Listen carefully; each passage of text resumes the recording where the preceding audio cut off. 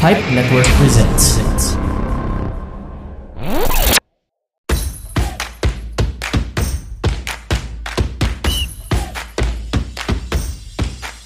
This is Mad in Manila.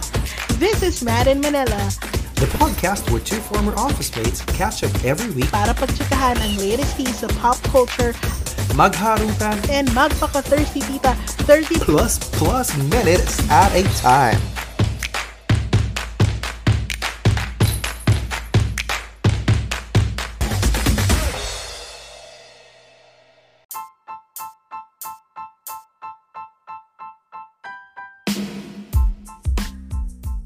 What's up mga ka-meme and welcome sa inyong Thursday Habit. Kaya naman nandito kayo ulit sa pinakamaingay na kanto sa balat ng Pearl of the Orient. Muntik ka nang maging West Philippine Sea, pero at least Pearl of the Orient pa din. Oo. At West Philippine Sea naman talaga ipaglalaban natin yan, Kitty Girl. Diba? True naman. At salamat naman na padpad kayo dito sa aming kanto. Kaya welcome. I-welcome na natin sila sa... Mga 7 beses namin kayong i-welcome dito sa Comedy Current Affairs Podcast ng Bayan, ang Mad in Manila! Yes! In So, ano fairness, naman ginagawa never na natin? talaga. Never. Wag na kayong umasa mga... hanggang hindi na natapos ang pandemyang ito, never kayo makakarinig ng in-sync na Mad in Manila announcement dito sa opening namin. Pero nagbabalik nga kami, as we always promised, para magbigay sa inyo ng galak, ligaya at tuwa. Sure. At saka hindi yan viral, hindi rin yan communicable. Pero at least, di ba, makakapag-deliver tayo. And as always, Kitty Girl, nagbabalik tayo para updated naman tayong lahat sa mga chismisan sa Batis at sa kanto ng Kamim. At kung bago kayo, first time nyo dito sa podcast, invite na rin namin kayo. I-follow nyo kami sa aming mga socials. Baka naman. Yes, baki naman sa Facebook, sa IG at sa Twitter at Mad in Manila. Tapos, Kitty Girl, saan pa nila tayo pwedeng i-catch? Eto nga. Hulihin! Correct. Kung gusto nyo huwag nyo kami hulihin. Kung gusto nyo malaman ang mga ang mga chismisan sa mga bawat parlor dito sa Pilipinas, sundan nyo lang yung aming Facebook group na punong-puno ng chika. Ito ay ang Kanto ng Kamim, kung saan marami talagang mga tao ang nagre-react doon sa mga sinishare natin na mga news updates. So, minsan may mga patawa, minsan din may mga challenge lang. Nung sinabi mong new, kala ko nude. Sabi ko, where? Ba't hindi ko nakikita? News pala ang sinishare natin. News. Malay mo naman eventually, pag pinayagan tayo, magpa-post din tayo ng nude doon. So, abangan nyo mga kami, makinig lang kayo dito. At panoorin nyo at tingnan natin kung ilang minuto bago kayo masok kapag nakita nyo ang katawan namin. Masuka, magutom, maglawa, yun pala may rabies. May rabies ka na pala. Yun na pala yung nangyari sa'yo. So true. At this week nga, ang tanong natin sa kanto ay, complete the sentence muna pala. Pag ako, bawal. Pero pag si boss, pwedeng blank. Ay, nako, ilabas nyo na lahat ng galit nyo sa mga boss nyo. Don't worry, naka-pseudonym, hindi nila malalaman. Pero ipapasa namin to sa HR nyo para naman malaman nila na masasama kayo. Akala nyo ba mapapagkatiwalaan nyo kami dito? Hindi. Kami ay mga snitch. Charot. Hindi. Pero bago tayo makarating doon, kailangan natin pag-usapan ang the tea for the week. Tapos, ito naman ang ginagawa natin. We spill the good tea, the bad tea, and the celebrity.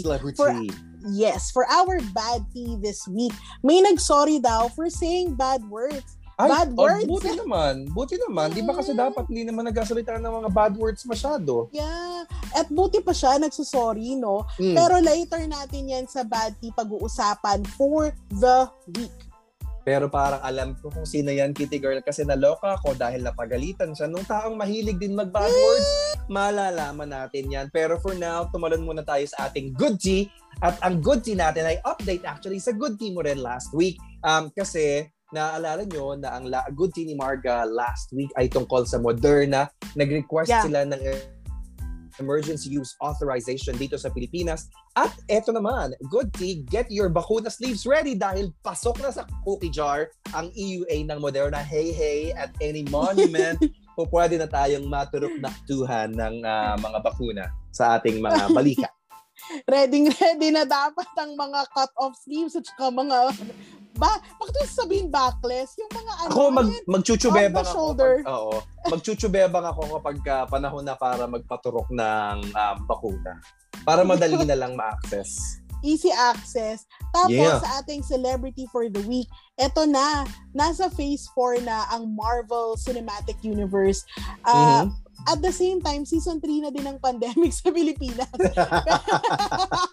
At dahil dyan, ready na ang ating kitty patroller natin na si Wesley sa Tira of the Review podcast na ibigay ang lowdown sa MCU. Makakapagsine na kaya tayo by then? Siyempre hindi pa. Ang sagot ko sa'yo ay hindi pa, Kitty Girl. Pero in fairness, nakakatuwa yung ating kitty patroller this week, si Wesley ng Review. Nag-guest tayo sa Review, di ba? A couple of months ago, Kitty Girl. Yes, of course. Yes. Ang saya-saya ng pinag-usapan natin yung J. At yon ang ating pag-uusapan sa ating The Tea.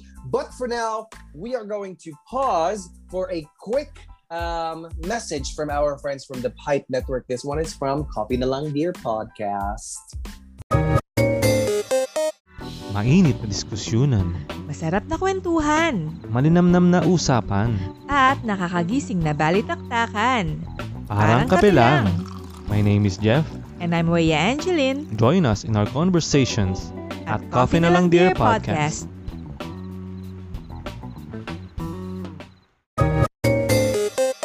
Welcome. Gusto ko tuloy magkapibigla dun sa ad ng Coffee na Lang Dear, Kitty Girl. Pero naman, gabi na. Oo, tsaka brand nila yun eh. Brand nila yung coffee, but our brand is tea. And talking about tea, let's serve our first tea for this week. Ang ating good tea ay galing sa philstar.com with the headline, Philippines approves Moderna's COVID-19 jab for emergency use. Nalala mo last week, diba, Kitty Girl? Yung sabi natin, sana naman, huwag na natin masyadong patagalin, diba? Oo. At saka nagkakahigpitan sa supply ha. So the more the merrier. The more the merrier at merrier na din. Lahat na ibigay na nila sa atin. So true. Kaya eto nga, rejoice dahil swak na sa banga ang Moderna for emergency use dito sa Pilipinas. Dahil 9 days after mag-apply si Moderna via their local distributor, si Zulig Pharma, in-announce ng FDA Administration Director General na si Eric Domingo na go na raw ang authorization nila para kay Moderna. Ang ibig sabihin nito, Kitty Girl, ay kahit may mga ginagather pang mga information about this vaccine, pwede na ito iturok sa mga Pilipino. Kasi you would remember, di ba? You would remember na late 2020 pa nung na-approve yung Moderna sa ibang bansa. Kagaya ng US. Di ba may mga friends tayo na nag-post na naturukan na. Para naturukan sila. Halimbawa, si Mamu na birthday today, May 5th. Happy birthday. Happy birthday, Mamu. Siya ay naturukan na ng Moderna and ginagamit na daw talaga nila yung pampakuna sa maraming mga tao sa ibang bansa.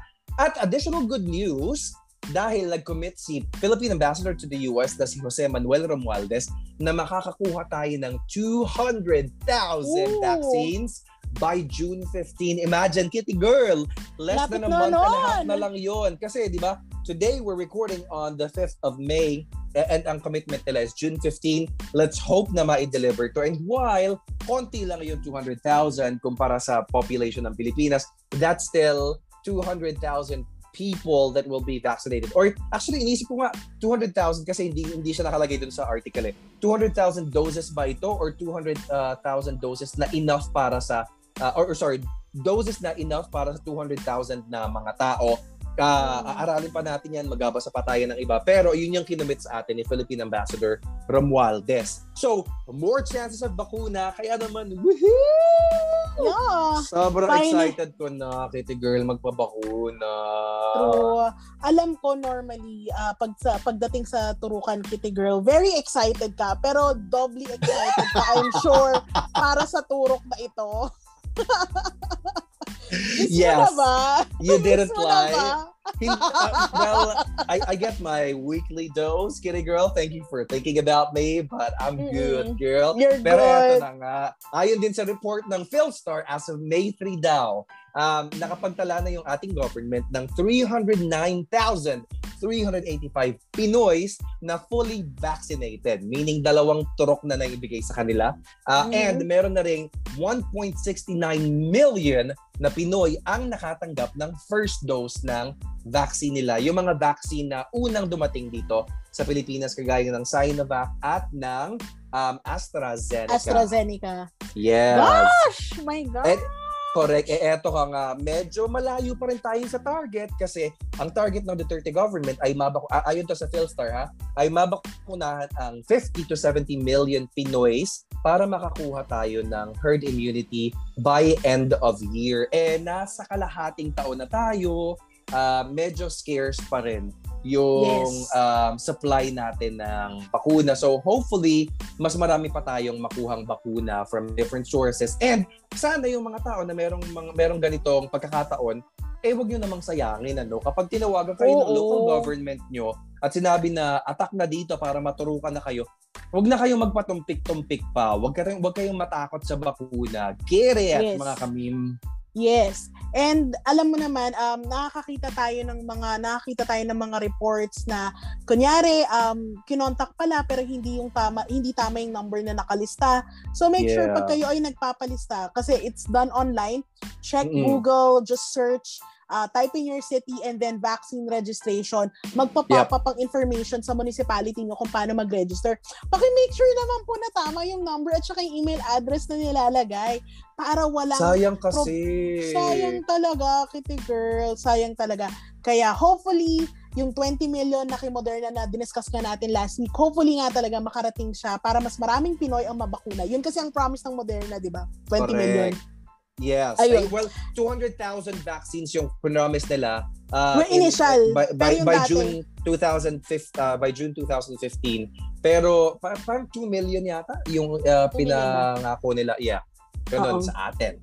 Paki-check na lang po yung last episode dahil diniscuss namin yun. Hindi lang namin maalala yung number. Hindi ko pwede. Chichika tayo ng konti. Tama ka actually. Yung supply agreement na initial ng Philippine government with Moderna ay 20 million doses. Sorry, I stand corrected. Thank you, Kitty Girl. Pero hindi pa raw talaga. Ayon sa PhilStar, wala pa raw tayong masyadong balita kung na-finalize na raw yung procurement deal na yon. So, sana makuha talaga ito ng ating government para naman mas maraming mabakunahan ng mga Pilipino. True. Kaya, again, magpalista, tapos make sure na mag-show up dahil sayang yung vaccine. Pag hindi yan at wag magpatakot sa mga nakikita nating mga charot-charot sa Bonter Notes. Makinig tayo sa mga medical professional and ang mga medical professionals natin ay nagre-recommend na magpapakuna talaga tayo. So go for gold. Yes. Speaking of medical professional, charot, wala akong sasabihin na tungkol sa medical. Maka-transition lang talaga, di ba? Let's discuss naman ang ating bad tea for the week. Ayoko, girl, nakakagalit tong bad tea. Binigay mo sa akin, walang yaka din eh. Ayaw mo i-discuss hindi ako mag-discuss. Hindi, ikaw talaga nakatoka sa bad tea ngayon, ha? Sige, re-release na lang namin yung part 2 ng episode sa Sabado. Mag-aaway muna. Bye! Thank you, everybody. Okay, so bad tea for the week is from abs-cbnnews.com. And the title of the article is Locsin apologizes to Chinese counterpart over expletive. Okay, so ano ba nangyari? Ayun nga, umuusok ang bad tea natin this week dahil si Foreign Secretary Teddy Locsin nagpasabog sa Twitter regarding sa presence ng Chinese ship sa West Philippine Sea. So, lagi naman siya nagpapasabog sa Twitter, di ba? Ito kasing sabog na to, napagalitan tuloy. Okay? Yun ang award. O, sige nga daw, go. Nasabon, ayan, ligo-ligo. So, sa ulat ng ABS-CBN News, nag-apologize si Locsin kay Chinese Foreign Minister Wang Yi dahil sa mga tweets niya na China, ito yung tweet I'm not sure if it's still present on his Twitter, pero ito yung nakalagay sa article ng ABS-CBN News.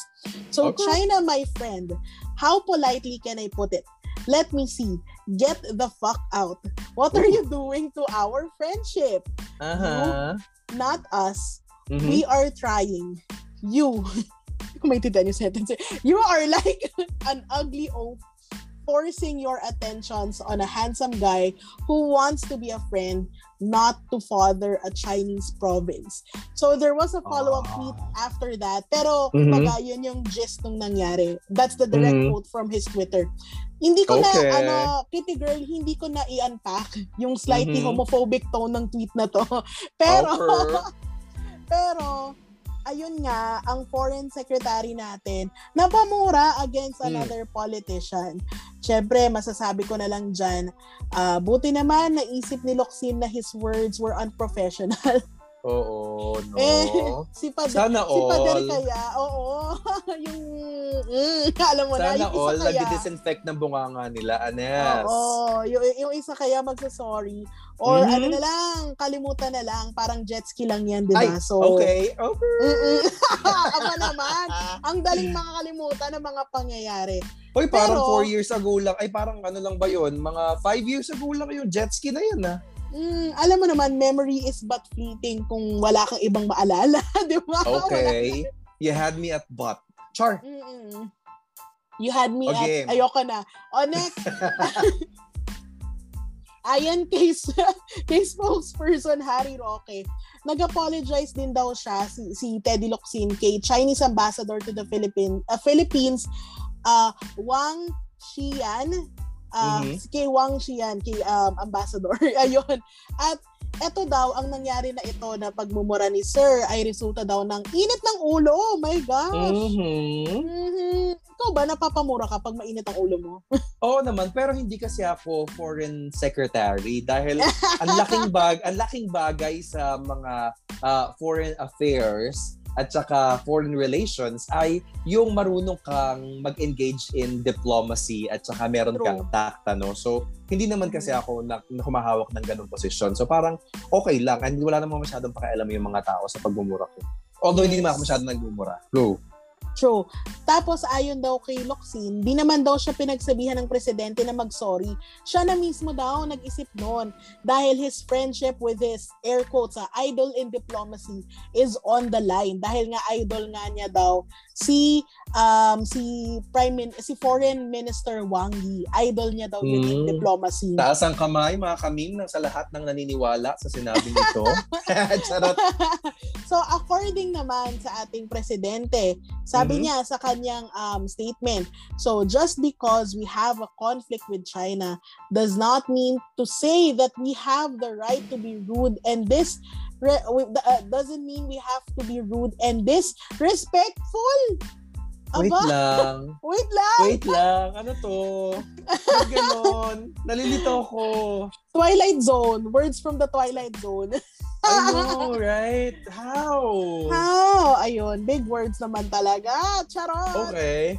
Pero wag ka kita, girl. Sabi ni Roque, ang sabi po ng mensahe ng Pangulo sa lahat ng miyembro ng kanyang gabinete, ang presidente lang ang pwedeng magmura.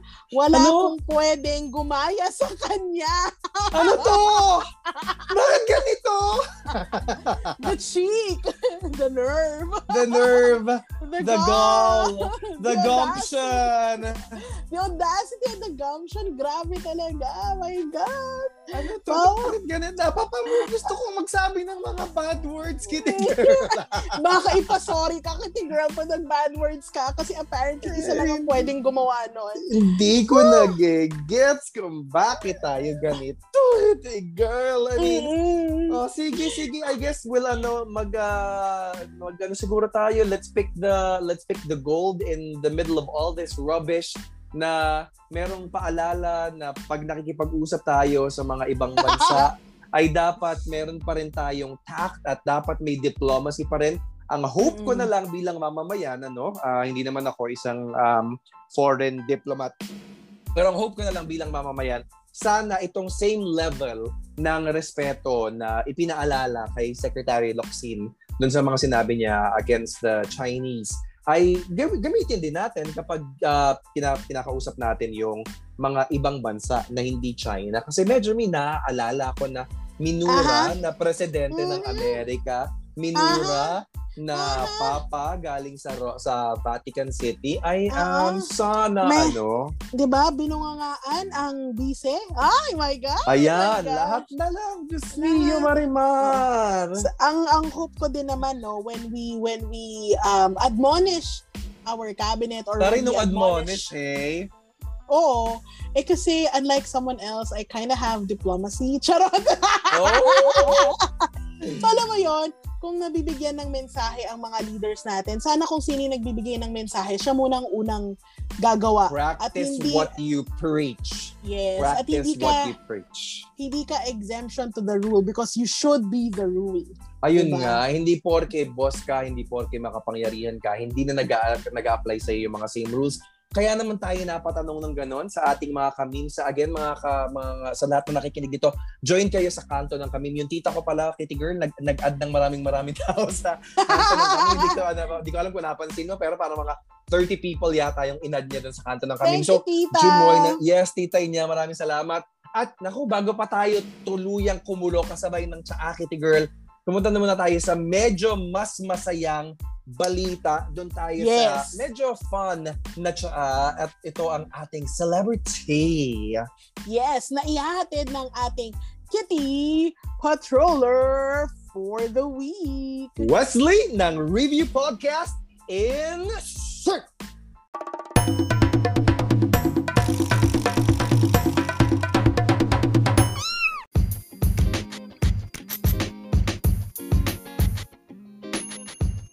Thank you so much, Kitty Girls! It's your boy Wesley of the Podcast Review at ako ang inyong Kitty Patroller para sa linggong ito. For this week's celebrity, Marvel drops trailer for Phase 4 of the MCU in last week's Oscars. At bilang movie fan ako, sobrang excited ako para sa mga susunod na kabanata. Ayon sa Vanity Fair, ang pag-drop ng trailer ay parang superhero na magsisave sa movies. Napaka-significant ang drop sa movie industry dahil sa pandemya at with super giants like Marvel, new movies mean mas maraming magiging interested na muling manood. So ano nga ba ang mga lalabas na movies? After ng Black Widow sa July this year, susundan niya ng Shang-Chi and the Legend of the Ten Rings sa September. Yay for an Asian superhero, diba? At si ate mong Angelina Jolie ay kasama sa Eternals, set for November. And to close the year out is Spider-Man No Way Home. Akala mo tapos na? Meron pa next year. Doctor Strange, Thor, The Marvels at ang siguradong magpapaiyak sa ating lahat, Black Panther, Wakanda Forever. Talaga nga namang kapanapanabik ang mga susunod na Marvel movies. Kayo, anong pinakaabangan nyo for MCU's Phase 4? That's it for this week's Celebrity. I'm your boy Wesley from the Podcast Review. Back to you, Kitty Girls.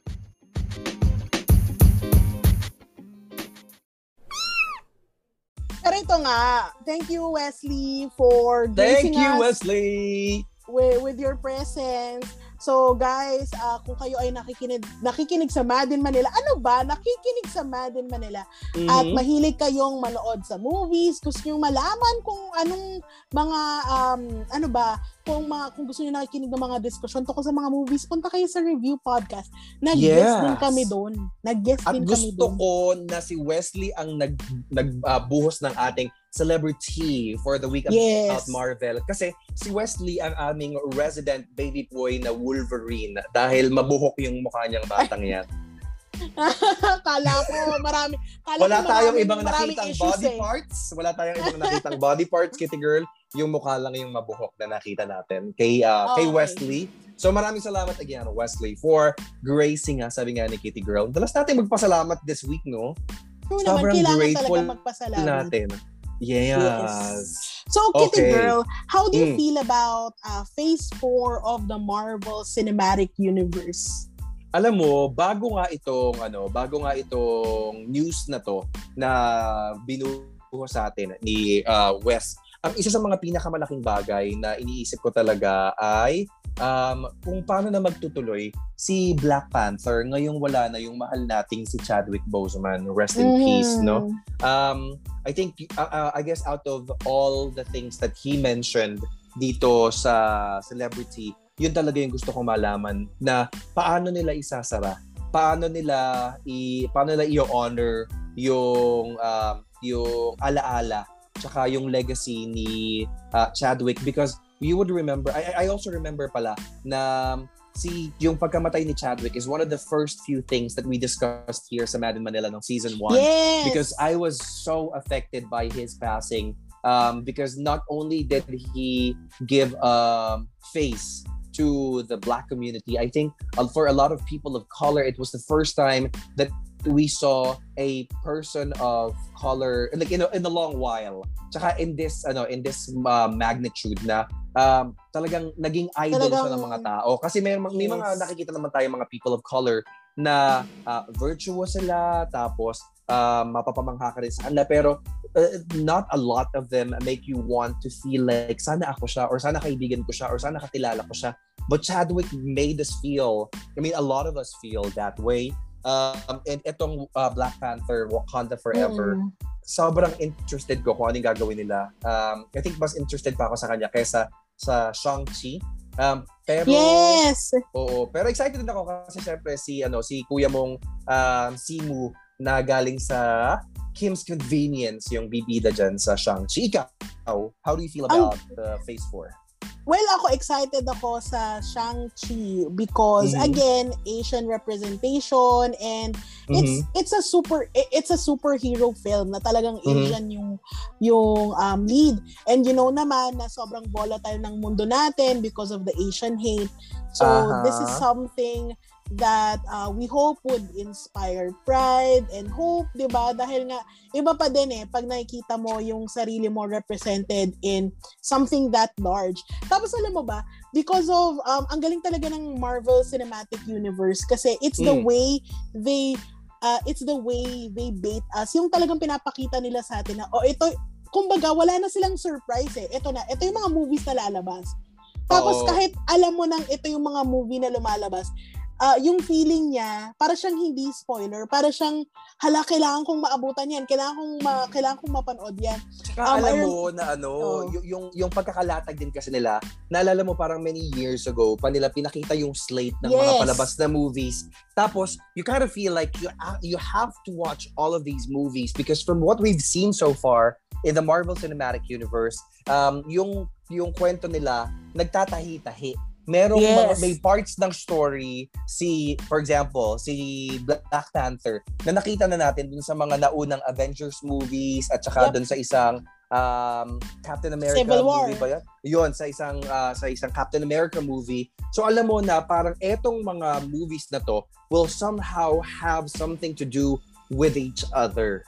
Yes. I remember years ago nung unang lumabas yung nilagay nila yung Phase 2, Phase 3, Phase 4, na nakalagay na siya. I think it was in Comic-Con, I don't remember.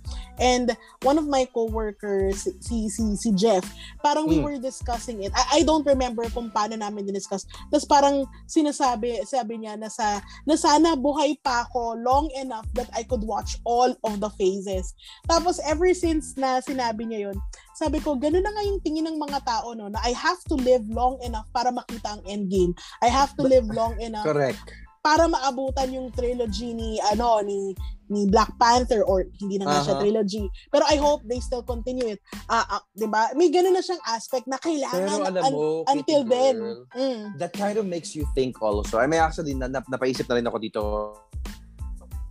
some time ago. Is it a reason for living? It shouldn't be the only reason. I mean, if it gives you a reason to live, then go for it. But I'm just thinking, how will this end?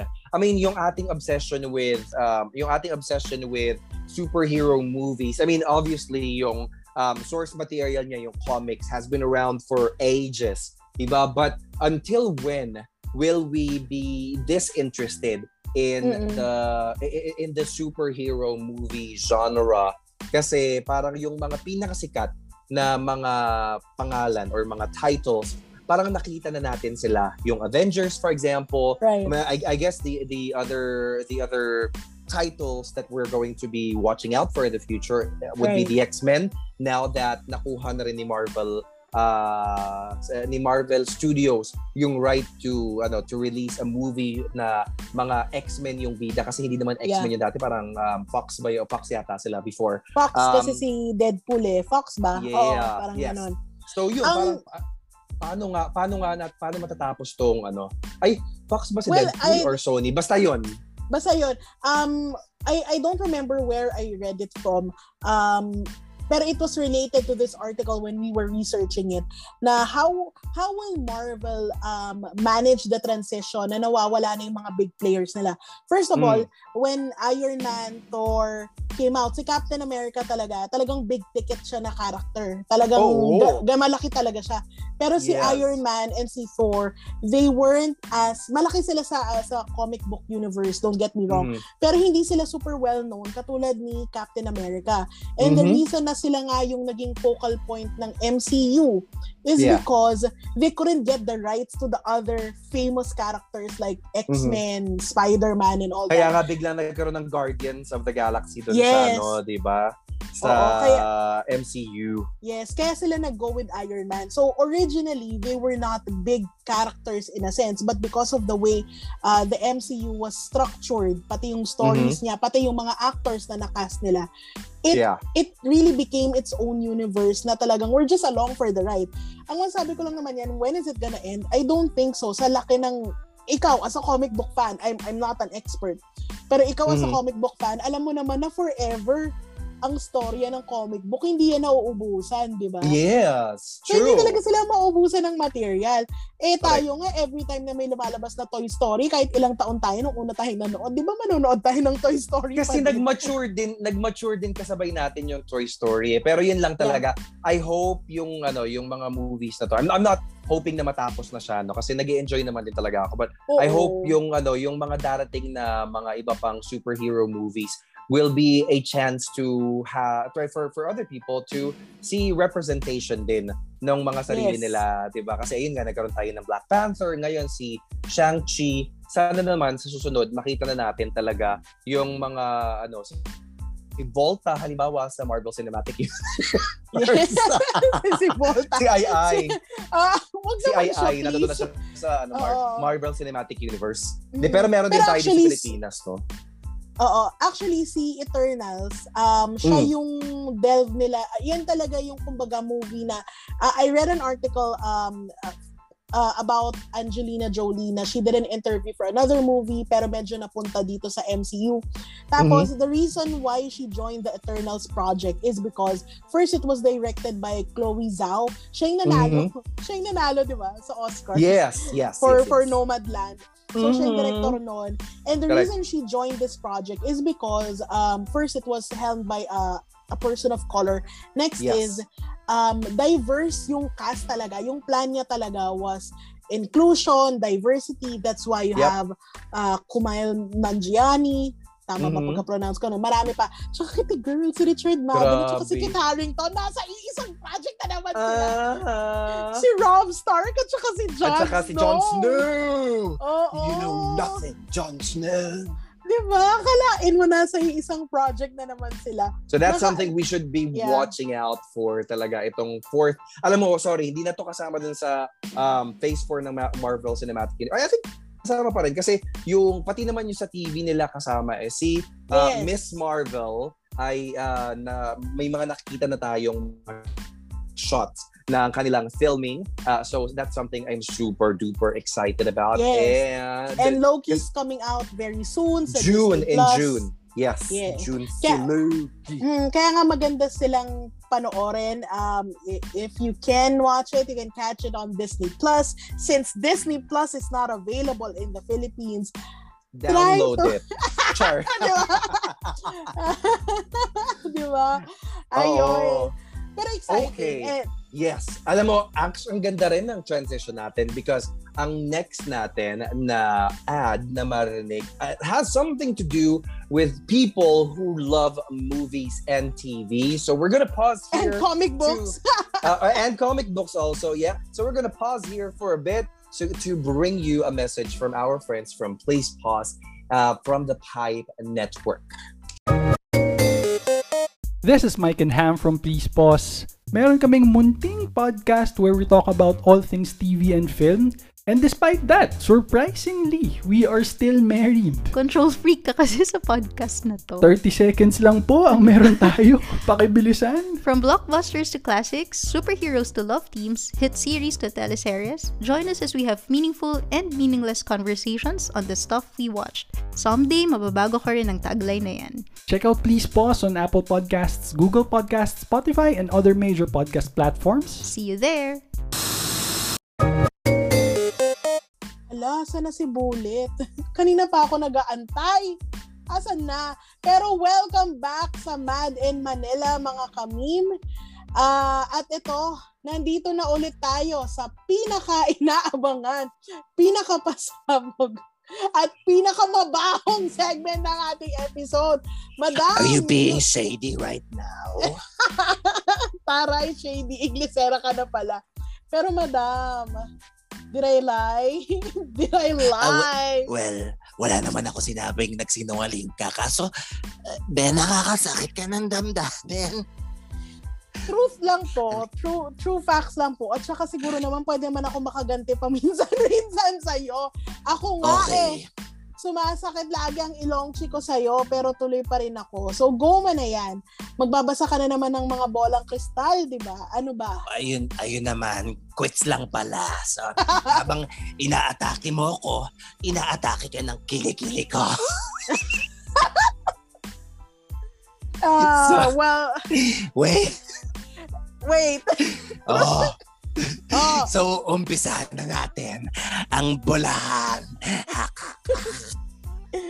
Ano ba? Oh my gosh. Try naman natin gandahan yung segment na to. Best ko na to, be.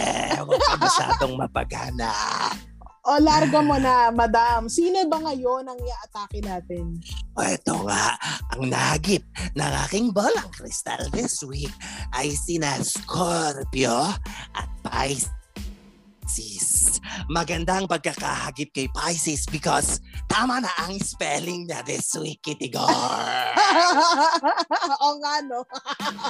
Hindi na sa pieces. Dahil last time talaga, pieces siya eh. Hindi ko talaga alam. Medyo mahirap kasing i-spell doon sa pronunciation niya. But anyway, mag-start na tayo kay Scorpio. Scorpio! Mukhang aayon ang iyong career. Ay, mali. Mukhang aayon sa iyong career ang mga bituin ngayong linggong ito. Dahil magkakaroon ng opening para ma-promote ka sa trabaho. Ay, bongga. Diba? Pandemic na, pwede pang ma-promote si Scorpio. Buti mo pa ba siya. Buti pa siya. Pero ang tanging problema lang, ay magiging boss mo, Scorpio. Pag na-promote ka, ay ang ex mo. Oh my God. Ay, ayun na nga. Paano yan, hindi ka pa man din nakaka-get over sa galit mo sa kanya. Ang tanong kong sagutin mo, love or money? Money. Wala nang love. Marami naman nabubuhay ng walang love, pero maraming money. Parang ikaw, di ba? Yeah. Hindi dispute, yeah. Alam mo, last week, may nagsabi sa akin, kaibigan mo atado sa kanto ng kabin, masyado daw akong harsh sa'yo. Ang sinasabi ko naman, truthful lamang yun. Hello? Papa Aldrich. Yes. Yes. Ang lucky color mo, Scorpio, ay pusa. Pusa? Pakispell. Yes. Walang attempt at letters. Yes. Sound Ang lucky lang. color mo ay pusha. Kasi girl, pusha naman. Mag-move on ka na. Oy, nag-joke ka, madam. Yes. Pinag-isipan ko yun. Bongga. Eto na tayo kay Reese's Pisces.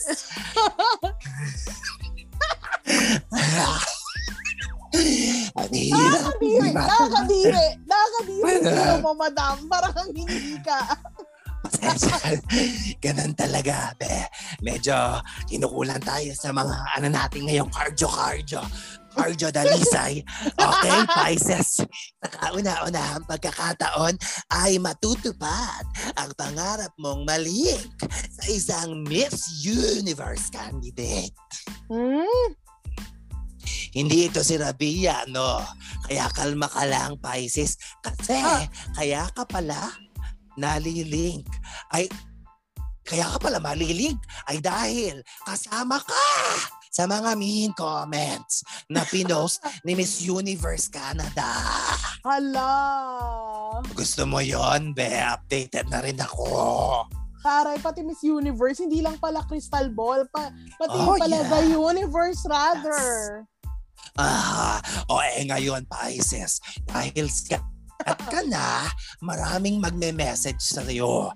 Ang tanong ng bayan, ganda ka ba? Kung nakakapag-post ng ganong mean comments, most likely hindi madam. Charot. Kasi naman, pinakita mo ba yung post ni Miss Canada? Nakakahiya naman yung mga ibang Pinoy. Masyadong nakakaloko. Oo, kasi nag-post si Miss Canada ng mga screen caps ba naman noong mga main comments sa kanya ng mga Pinoy commenting sa kanyang itsura. Pero naman, tandaan natin na while beauty contest ang Miss Universe, hindi tayo judge lahat at hindi nasusukat ang isang babae lang sa ganda niya. Kaya wag tayong masyadong mean. Tsaka ang ganda, di ba, madam? Hindi naman tayo pare-pareho ng ganda, di ba? Kumbaga, there are different ways to be beautiful. Kaya wag kayo, siya pa rin ang Miss Universe Canada. Nakiki-update pa kayo dyan. Correct. Eto na nga, ang payo ko sa iyo, Pisces. Mahirap man ang magiging linggo mo ngayon. Ang lucky color mo naman ay black. Alam mo kung bakit? Bakit? Hanggang black ang screen ng phone ni Pisces, magiging okay lang siya dahil oras na buksan niya to ay makikita niyang sumasabog ang inbox niya sa mga bashers. Ngayon, how does it feel, bitch? Nakakadiri, madam. Dumakaya. Ano nangyari? Sorry. May sumabit lang talaga, be. Yun lang naman. Ang payo ko talaga para sa lahat ng zodiac ay mahalin natin, maging mabait tayo online at maging magalang naman tayo sa ibang mga tao. Trola, bongga, buti ka pa, madam. Ang ganda ng tinuturo mo. Hindi ka tulad ng isang tao na diniscuss namin kanina, dapat maganda ang ehemplo. My God. Ay, makikinig ako niyan mamaya. Ay, bukas pala. No? Maraming salamat. Pero alam mo, girl, medyo kailangan ko nang umalis dahil meron pa akong Zumba. Ay, taray. Siyempre, cardio nga. Para next time, hindi ka nahikain, madam. Ingat po kayo. Okay, salamat. Bye, mga be. Bye!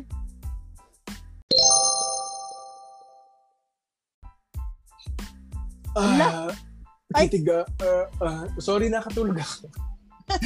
Eto na nga. Sorry, kagigising ko lang. Ang kapal mo naman, kala ko bagong uros ka. Actually, di ba nga, nakakatulog ka kapag bagong oros. So, yun ang nangyari sa atin. Kaya naman, pagising ko na, dito na ako sa kanto ng Kamim, Kitty Girl. Can you believe? Kala mo yun? Hindi ka naman lumalabas, nakarating ka dyan. Oo, eto ang kanto na mararating ng lahat. As long as meron silang internet at Facebook, mag-join lang kayo sa kanto ng Kamim at i-follow nyo kami sa aming mga socials at Madam Manila sa Twitter, Instagram, at Facebook para makasali kayo sa mga kwentuhan. Pero ano nga ba yung tanong natin this week, Kitty Girl? Eto nga. So, syempre, pinag-usapan natin kanina na buti pa si Bossing pwede So, ang question natin for the week, complete the sentence. Nobela po ulit ang aming hinihingi. Pag ako, bawal. Pero pag si boss, pwedeng. Chururut. Ganon.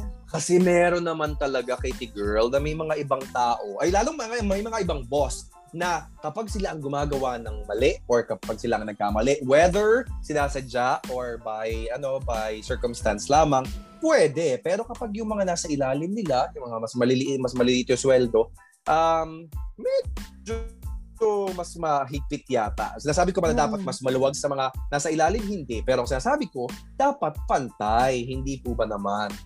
True. At since kami po ni Bullet ay nag-share ng isang boss at one point in our careers. Oo. Yes. We're gonna be nice. Charot! We're gonna be kausap nice ko yung today. boss natin. Kausap ko yung boss natin ayun ng isang araw. So, actually naman kaya, hey GL, thank you for listening. Kung nakikinig ka man. Kung hindi, well, ibabash kita. Yes, GL, kung sakaling nakikinig ka or hindi man, ibabash ka pa rin namin sa episode na to. Charot lang. Kung hindi, love natin yan si GL. Oo, love namin yan Pero, si GL. merong mga ibang boss na hindi kasing lovable ni GL, no? So si Rio Cadre yung boss namin na yan. Natutuwa yan kapag binabanggit natin yung pangalan niya. Pero anyway, banggitin na natin yung mga boss na to, Kitty Girl. Umpisahan na natin sa ating unang entry. Yes. Okay. Go. So, galing kay Marites. Not her real name, pero Marites. Ayan. So, yes. Sabi niya, pag ako bawal, pero pag si boss, pwedeng mag-leave. Pero ako, gapang muna bago maka-leave. Gapang mga how many miles. Utang na loob ko pa pag na-approve ang leave. Ay, ano ba yan? So, siya din ba? Pwede rin siyang mag-Honda. When you say Honda that, sakaling hindi mo alam ang terminology kami, okay lang.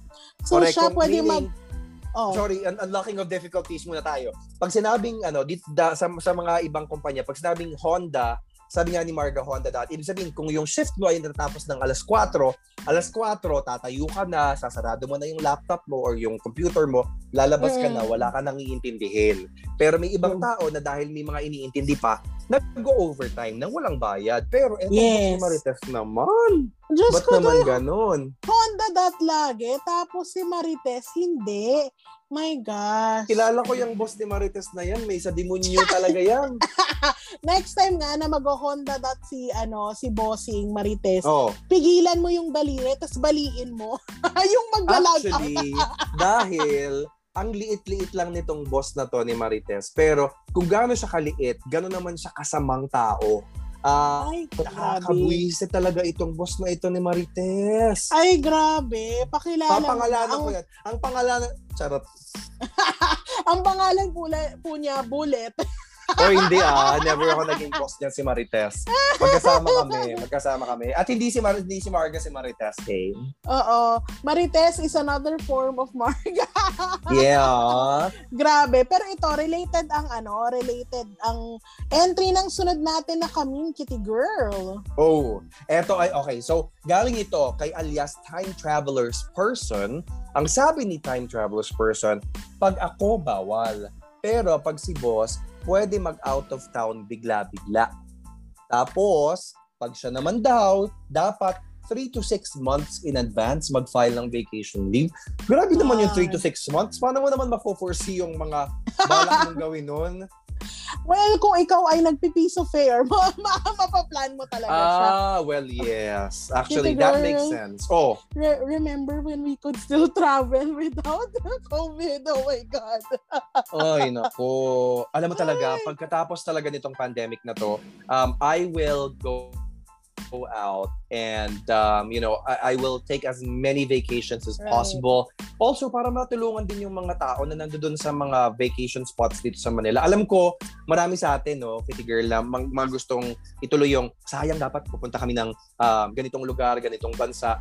Pero isipin muna natin, unang-una, hindi pa ganun kadami yung nababakunahan dito sa Pilipinas. So being realistic also, I don't think makaka-travel tayo freely sa lahat ng bansa na gusto nating puntahan. Pero that being said, let's turn lemons into lemonades.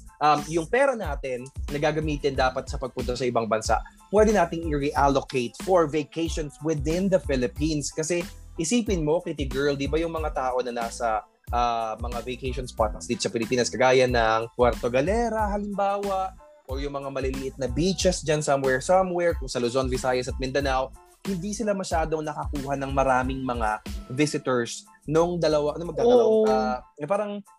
isang taon na ngayon, di ba, dahil dun sa COVID. So, tulungan natin sila makabangon.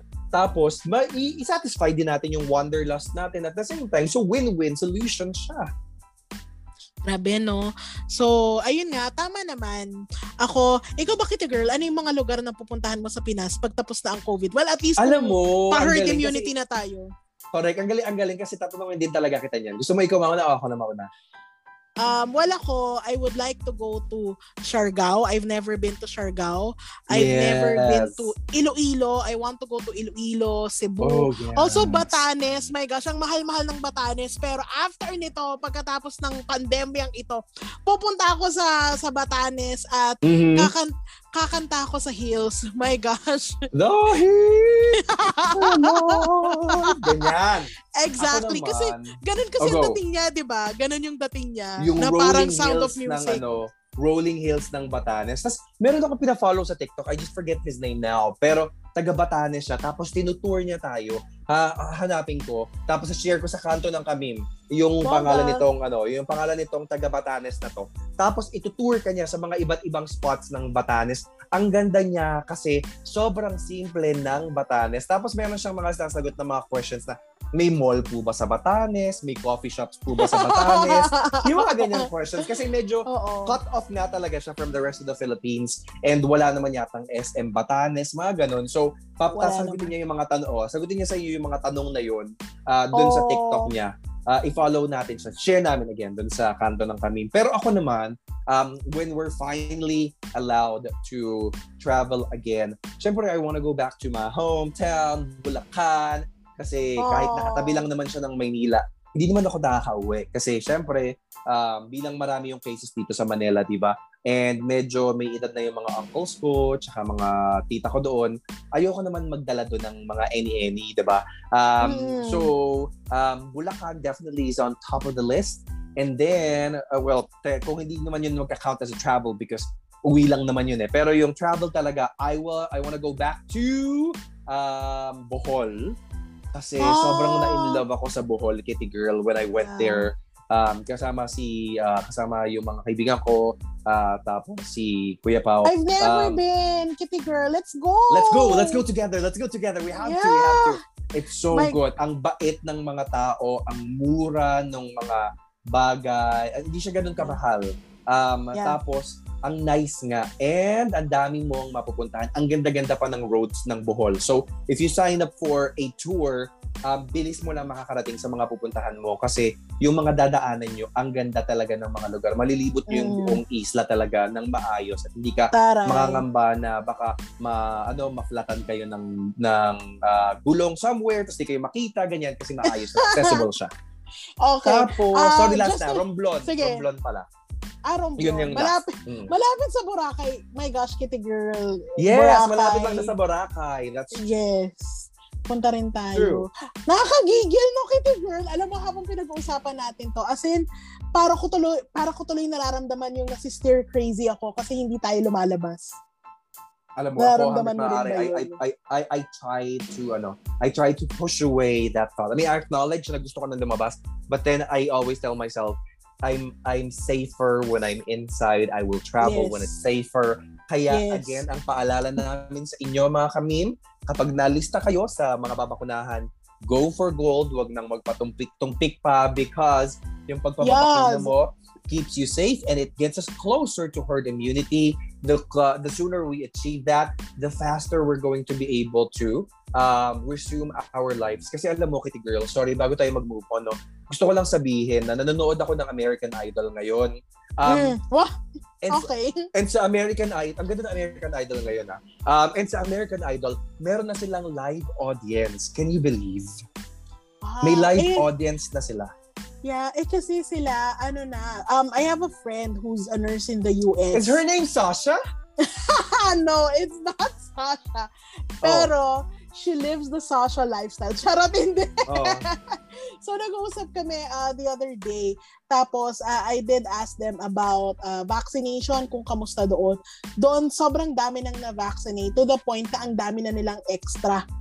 Ang dami na nilang extra. Sabi niya talaga, sana yung mga extra na bibigay siya sa mga countries na nangangailangan, ganon.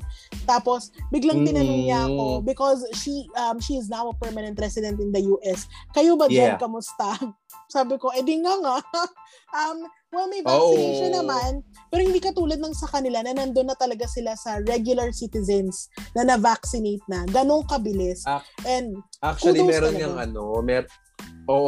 meron din ngang Vox video sa YouTube na in-explain nila na as we progress in this pandemic and while some of the other countries are easing their pandemic restrictions, yung COVID-19 is becoming more of a poor country problem kasi yung mga mayayamang bansa, because they have access, they have money, nahuhoard nila yung mga bakuna na to, and nasasayang lang kasi meron ako yung isang pinakamalapit kong kaibigan sa Canada, binalita niya sa akin kasi nagpabakuna na siya, si Rich ng Hey Ate Rich! Yes! Nagpabakuna na siya, and kinuwento niya na sinabi sa kanya nung nagpabakuna siya, merong 600 doses na nasayang nung araw before siya dumating because people chose not to show up to get their jabs. Nakakaloka, sobrang sayang nun. Sobrang sayang.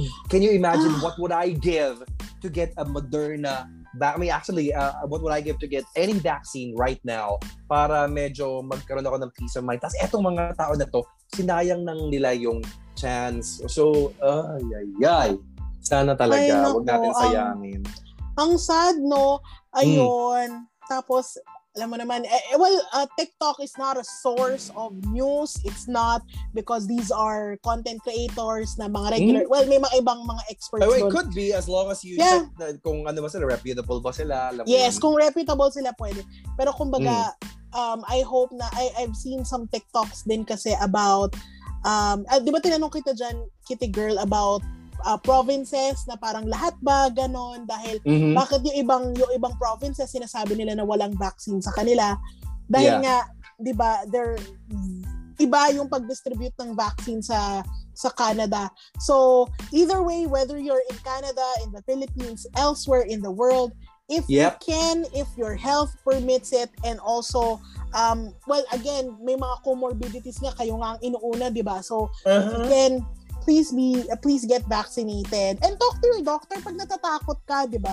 Kung ang doktor mong 60 years old na ay nagpa-vaccine, ikaw kaya na 30 years old hindi ka magpapa-vaccine. So tingnan naman natin. Para makapag-travel naman tayo. Oh my God! Speak of travel, punta tayo dun sa isang tao na bibisitahin natin pag nakapunta tayo sa Japan. Si Carla Rivera, or also known as Carla Naver. Ang sabi niya ay, pwedeng kahit anong oras, pag ako bawal, pero pag si boss, pwedeng kahit anong oras, break at break time. Ikot-ikot lang sa lugar namin, makikidaldal at chismis lang. Tangin na. Sabi lang ganyan. In quotes yun ha. Sabi niya, dear boss, baka gusto mo palit naman tayo ng pwesto kahit isang araw lang. Ang hirap talaga. Kawawa naman. Ay, nako, feel yan. Alam mo, nagkaroon ako before ng, boss ko ba siya? Basta a manager from another team na talagang kung hindi mo siya makikita sa Yossi area, nasa sleeping quarters lang. My gosh, boss na nasa sleeping quarters? Yeah! I know of teammates na doon talaga nakahimpil sa sleeping quarters, no? Pero yung boss parang grabe, ang lakas makabawas ng ng credibility kapag ikaw nakikita ka ng mga underlings mo na wala kang ginagawa samantalang sila kayod ng kayod, 'di ba? Yun yung sasabi ko talaga lagi sa mga tao na parang yung kapag na-promote ka, yung promotion mo is not a license for you to slack off or a license for you it doesn't just give you access to things. While yes, it does, I guess the more important thing that you have to bear in mind is, number one, you don't abuse it, and number two, you also take the responsibility that comes with it. your promotion Yes. comes with extra compensation na unfortunately ay hindi na ibibigay sa iba kasi usually nga yung mga tao mas maraming ginagawa, yung mga nasa rank and file, yung mga pagod din talaga, sila yung mas mahina yung kita. Ikaw, meron kang konting meron kang konting kalayaan na i-juggle yung mga oras mo, gawain mo, ganyan. Pero wag mo naman masyadong ipakita sa mga tao na wala kang ginagawa. Also, naging boss ka because yung mga tao na pumili sa'yo dyan, we're also under the impression na may magagawa kang maganda. Pero kung makikipagtsikahan ka lang pala, parang hindi naman yata dapat ganun. Oo, grabe naman. I hope hindi araw-araw yan, friend nating si Carla, Kamim Carla. Yeah. Pero kung sakaling araw-araw, sabayan mo, tapos tampalin mo. Oo, kaya kung lakad siya ng lakad, hindi magsaboy ka ng Lego para matapakan niya. Grabe, no? Up next naman. Next naman. Ito, galing kay, alias Tita Patola. Gusto ko to sa Tita Patola. Go! So, sabi niya, pag siya daw bawal, pero pag si boss pwede. So, sabi niya, nung ako nag-skirt ng medyo maiksi. Okay? Tapos, napagalitan daw ni bossing. Maiksi daw masyado yung boss. Tapos, yung boss... Maiksi masyado yung skirt. Ay, sorry, maiksi masyado yung skirt, hindi si boss. Okay, yeah. Kasi may mga boss din naman na maiksi. So, okay lang.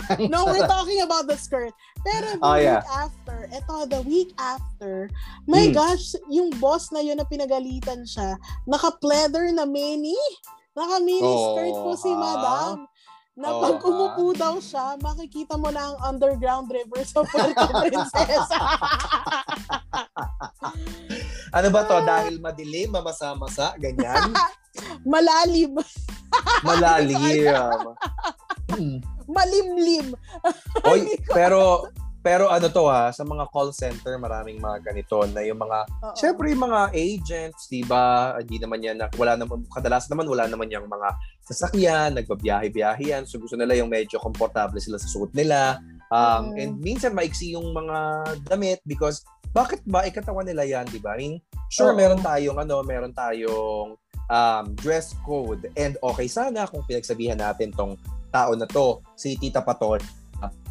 Pero kung ikaw naman, bigla-bigla ka na lang magsusuot ng ganun din kaiksi.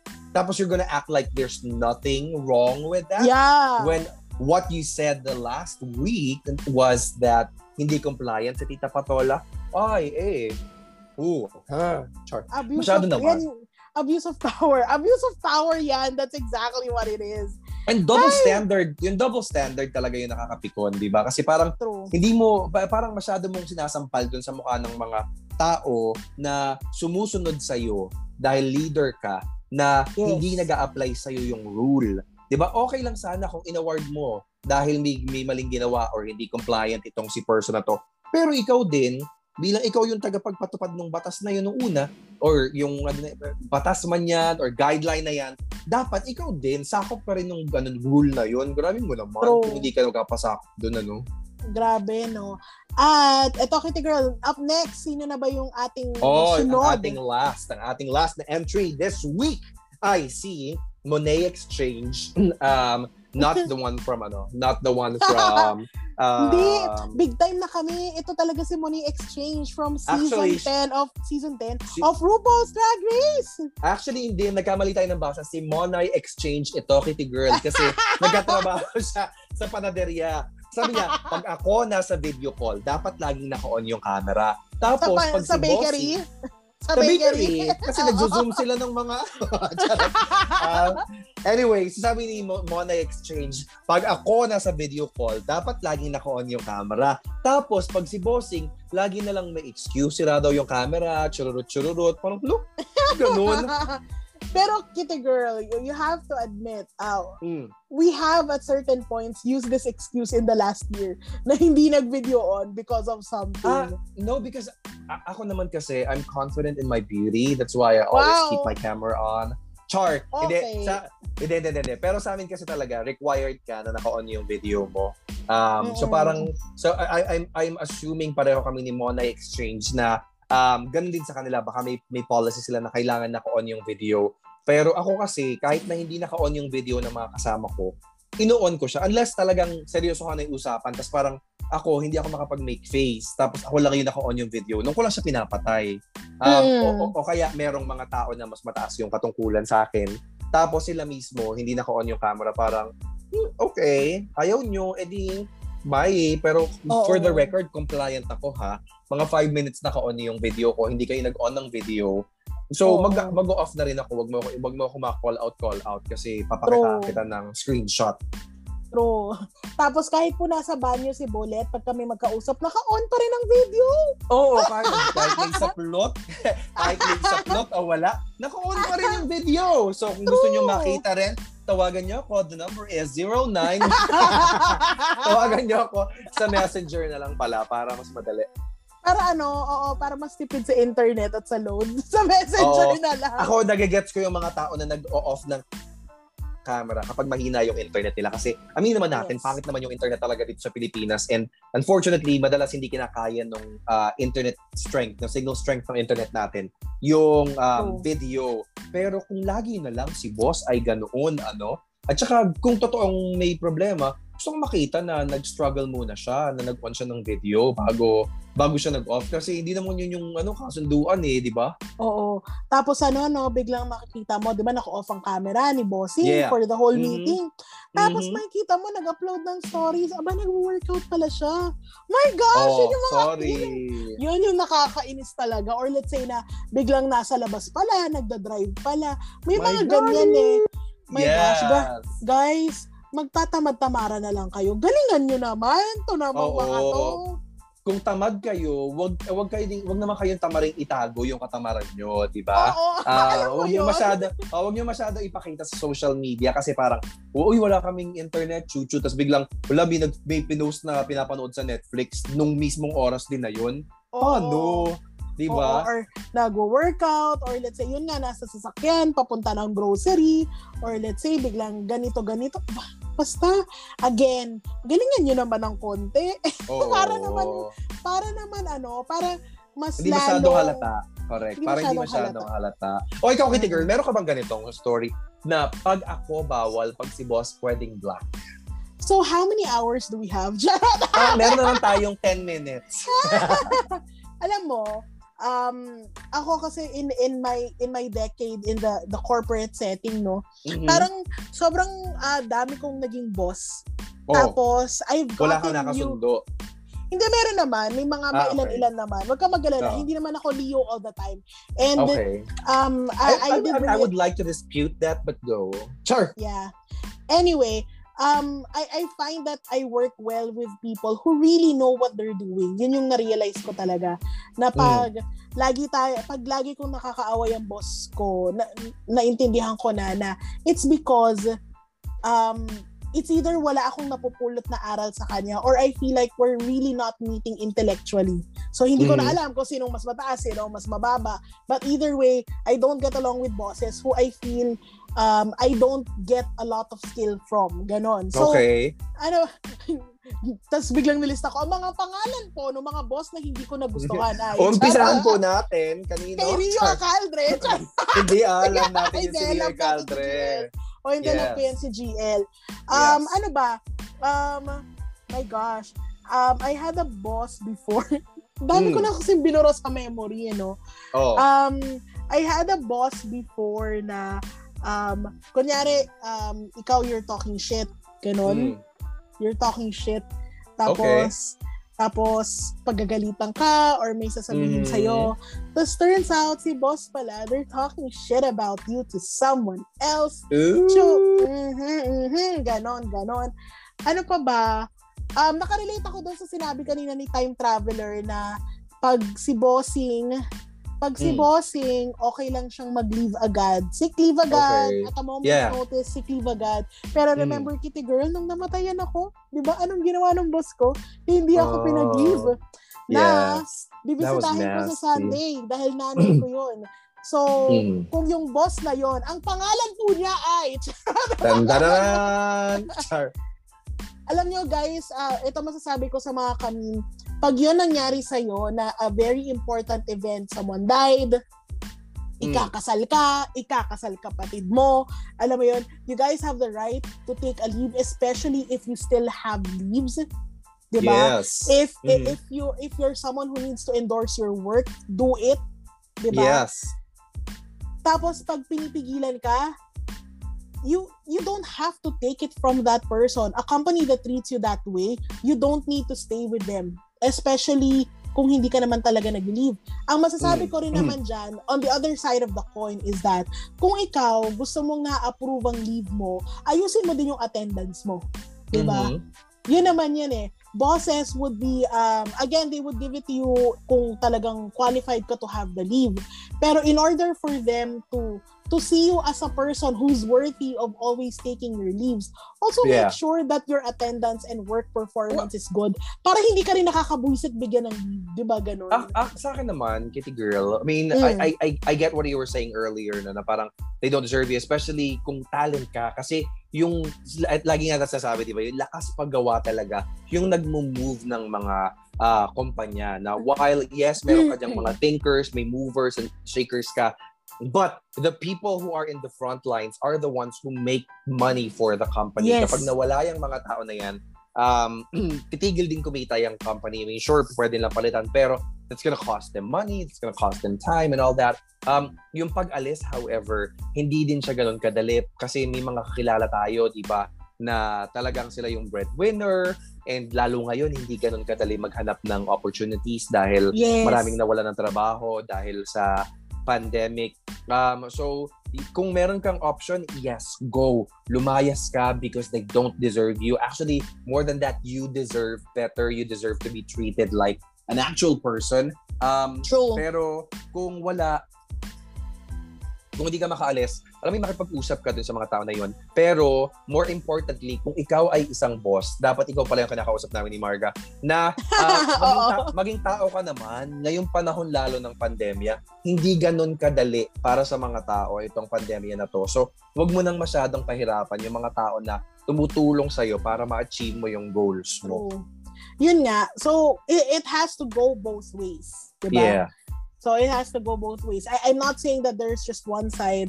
You should always, kumbaga yung mga ganito, by law, you have these leaves, diba? By law, you should be able to use them, part yan ng kontrata mo. Yeah. And again, when I say leave that company, it means na leave with a plan in mind, ha? Hindi ko sinasabi na basta ka mag-leave tapos biglang magrereklamo ka Bad Felicia, gumanong ka na lang, no? Alam mo, diba? may ganyan, ako naman, yung entry ko naman this week ay, nung naalala ko, kaya sobrang empathetic ko dun sa mga tao na nasa front lines because I actually remember feeling this way nung bago lang ako sa BPO, and obviously, di ba, nasa rank and file ako noon.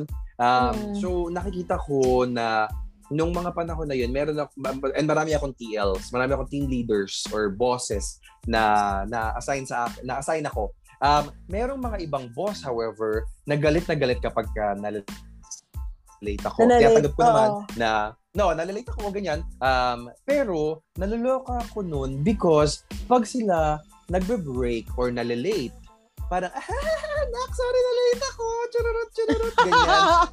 Alam mo, dinadaan lang sa lang sa tawa-tawa, dinadaan sa charot-charot, tapos walang parang okay lang yun. Kapag nag-break sila, imbis na 15 minutes, nagiging 30 minutes yung break nila. Tapos, pagbalik, meron kang kailangan sa kanila. Ay, masakit ulo ko ganyan. Parang, ano yun? Ang laki ng sweldo nito. Tapos biglang, hindi ko naman pala siya maaasakan. Pero kapag ako ang dami hinihingi sa akin, yan liit-liit ng sweldo ko. Kaya, nung mga panahon na yun, yung bad bosses na ganyan, taught me na kailangan isipin din natin yung mga decisions natin from the standpoint of the people who actually do the work for us. Hindi na natin sinasabing laging sa kanilang point of view na lang, but for the most part, isipin natin how is this going to affect them. Ay, nako. Alam mo ako, I was lucky na yung pinaka-first na boss ko sa BPO was really good with attendance. Siya mismo, hindi siya nalilate, lagi siyang maaga dumating. Tapos, ang masaya sa kanya, again, alam ko we're hating on some of our bosses' actions, but I want to put a positive spin on it. Kasi itong TL ko na to, pag binubuksan mo yung cabinet niya, kompleto yan ng mga gamit na kakailanganin mo in a day. Mga toothpaste, toothbrush, may napkin pa yan sa baba. Talagang ang galing. Sobrang kompleto niya. And I'm still friends with my former team lead. Tapos, maayos naman. Pero true, nakakainis yung ganyan na kung pagalitan ka sa attendance pero siya mismo sobrang bad. And Kitty Girl, the two of us, we're not, hindi tayo katulad ni Doctor Strange. Hindi tayo masters of time. Yes, hindi talaga.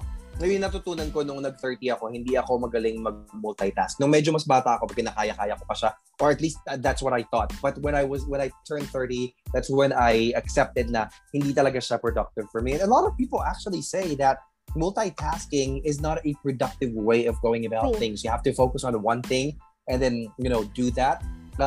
Not completely disregarding everything else, but if you want to get things done, focus on one thing, get that done, move on to the next one. Yeah. Yes. And like everything neuro and brain centered and how our mind works, that always differs from each person. At dahil dyan, may hate ka pa ba sa boss mo, Kitty Girl? Nag-iisip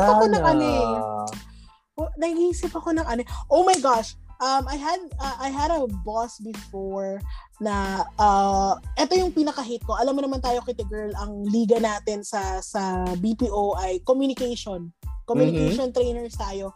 Tapos tayo talaga, we always fully enforced EOP, English only please, in the classroom, in the workplace. Dahil kakailanganin nila yun sa trabaho nila. Yes. Dahil nasa loob tayo ng kumpanya, the moment we step in, we always spoke in English.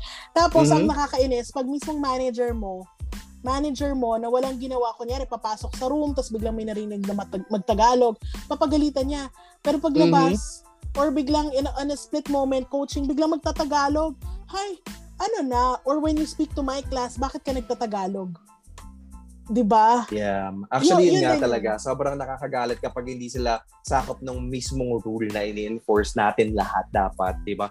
So, I guess we're gonna close this episode by reminding everybody to just make sure to be fair, diba? Hindi po pwede yung boss ka, hindi ka sakop ng rule na to, ikaw magaling ka lang kumuda sa mga tao. Dapat naman, laging nasabi sa amin dati nung nasa isang company ko pa ako, you have to model the way. Meaning, kung gusto mo na magaling yung mga tao na sumusunod sa'yo, magaling ka din dapat sa harap nila. At kahit hindi ka nila nakikita, magaling ka rin nila dahil ikaw yung pwede nilang maging model kung paano umasta ng tama.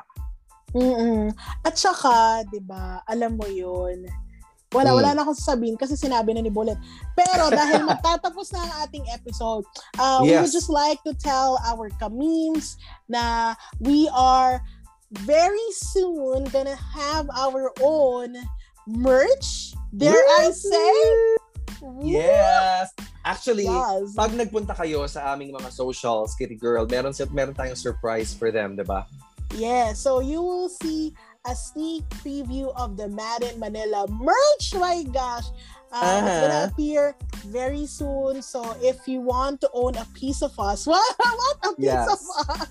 Yung spleen namin. Yung mga tig-1 pound, yung kabilang ganon, yung diba, yung back fat, pakikuha na. Please follow our socials. Again, you can follow us on Instagram, Facebook, and Twitter at Mad in Manila.